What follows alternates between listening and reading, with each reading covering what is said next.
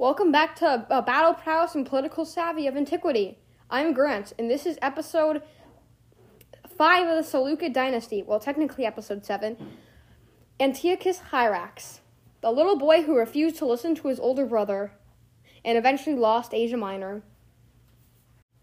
Now, first I will say, we have the least sources on this guy out of everyone we've done so far, and that's like maybe a couple paragraphs. And this episode will also be shorter because we already covered basically what happened once Seleucus became king.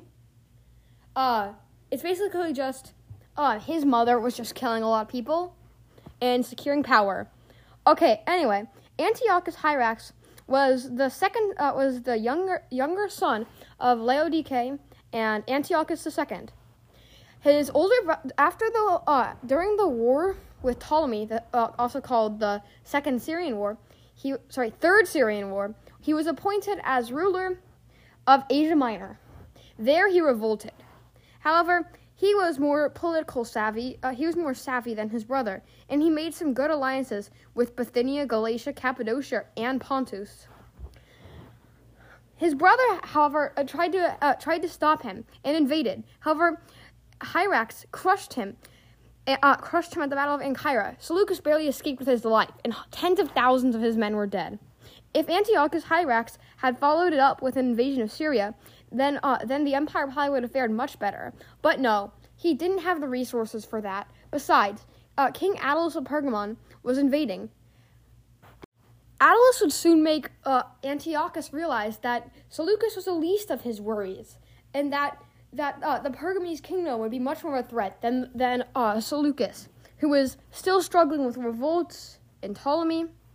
But anyway, all good things have to come to an end, and we will see how he handles Pergamon later. But I think Antiochus could have probably made a mistake with just taking Asia Minor. There was a treaty that was supposed to divide the empire between the two brothers, but he refused, sparking the war.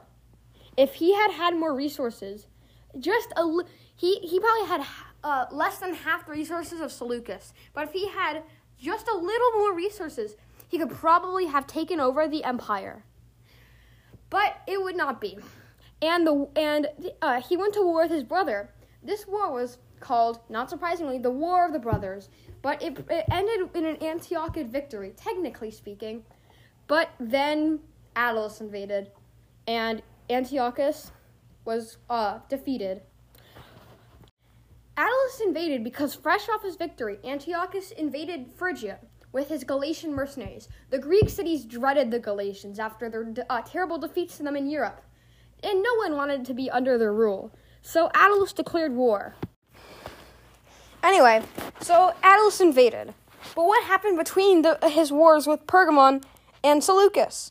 Well, Seleucus had to go off and stop the Parthians from taking over, which he failed at spectacularly. You know, his name, beautifully triumphant, I think his name shouldn't be Callinicus, beautifully triumphant. It should be spectacularly disastrous. That would more accurately describe his regime. Anyway, Antiochus even made his own coinage, which is why I have the picture of him at the beginning of this episode, while Seleucus was busy. Attalus thoroughly defeated Antiochus and his Galatian allies at the Battle of I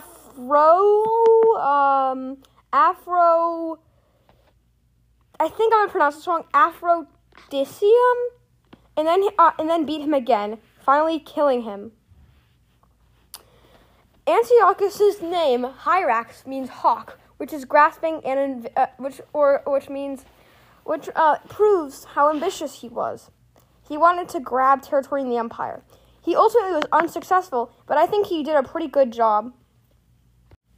Before we rate Antiochus, last episode I missed a big part.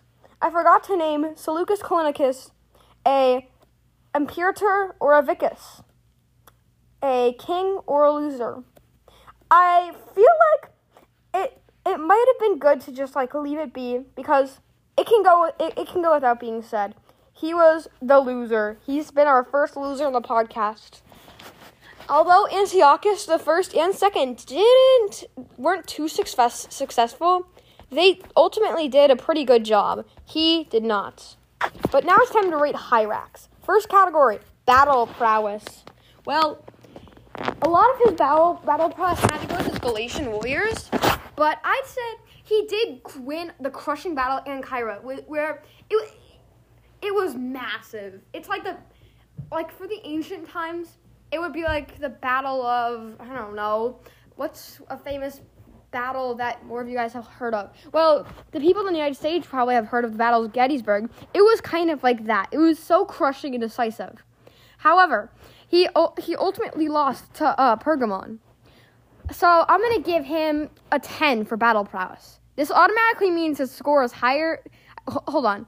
I think this means that his score is almost automatic. Oh, oops, sorry. I forgot effect on the empire, which Callinicus had a big effect on it. Next part, assassinated. Well, this is more of a death category. I'm going to go 2. Okay. Political savvy. Okay, he was pretty savvy, actually.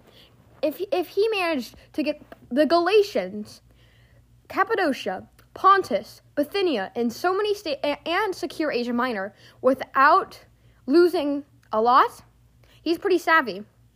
He's probably our most savvy one we've had yet, actually. I'm going to go with a 17 for savvy. He was pretty good at politics. Okay, effect on the empire. He destabilized Asia Minor, which would have pretty big effect. He destabilized Seleucus, which would have a really big effect. I'm going to go 7. And I'm going to go 9 for effects on the world, so that's 16. That's added to his score of 39. And then upbringing. He wasn't supposed to be emperor, but he did it. He did it. I'm going to go 2, since he was technically the son of an emperor, so all of that. Okay, so Antiochus Hierax's total score is 57, which is actually pretty high. I think he's fit to rule the empire. Even though he didn't, it's just because he had Anatolia. Seleucus had the empire, and he lost it. If Antiochus was in his position, I think he would have probably done a way better job. Yeah, so he deserves the title Imperator. By the way, in the beginning, there will be a lot more Imperators. As we get further on, there's going to be a lot more losers. Let's just say we haven't heard the last of the losers. Huh, Seleucus Callinicus, don't you think? So, as always, thank you for listening. I hope that you guys will listen next time. Bye.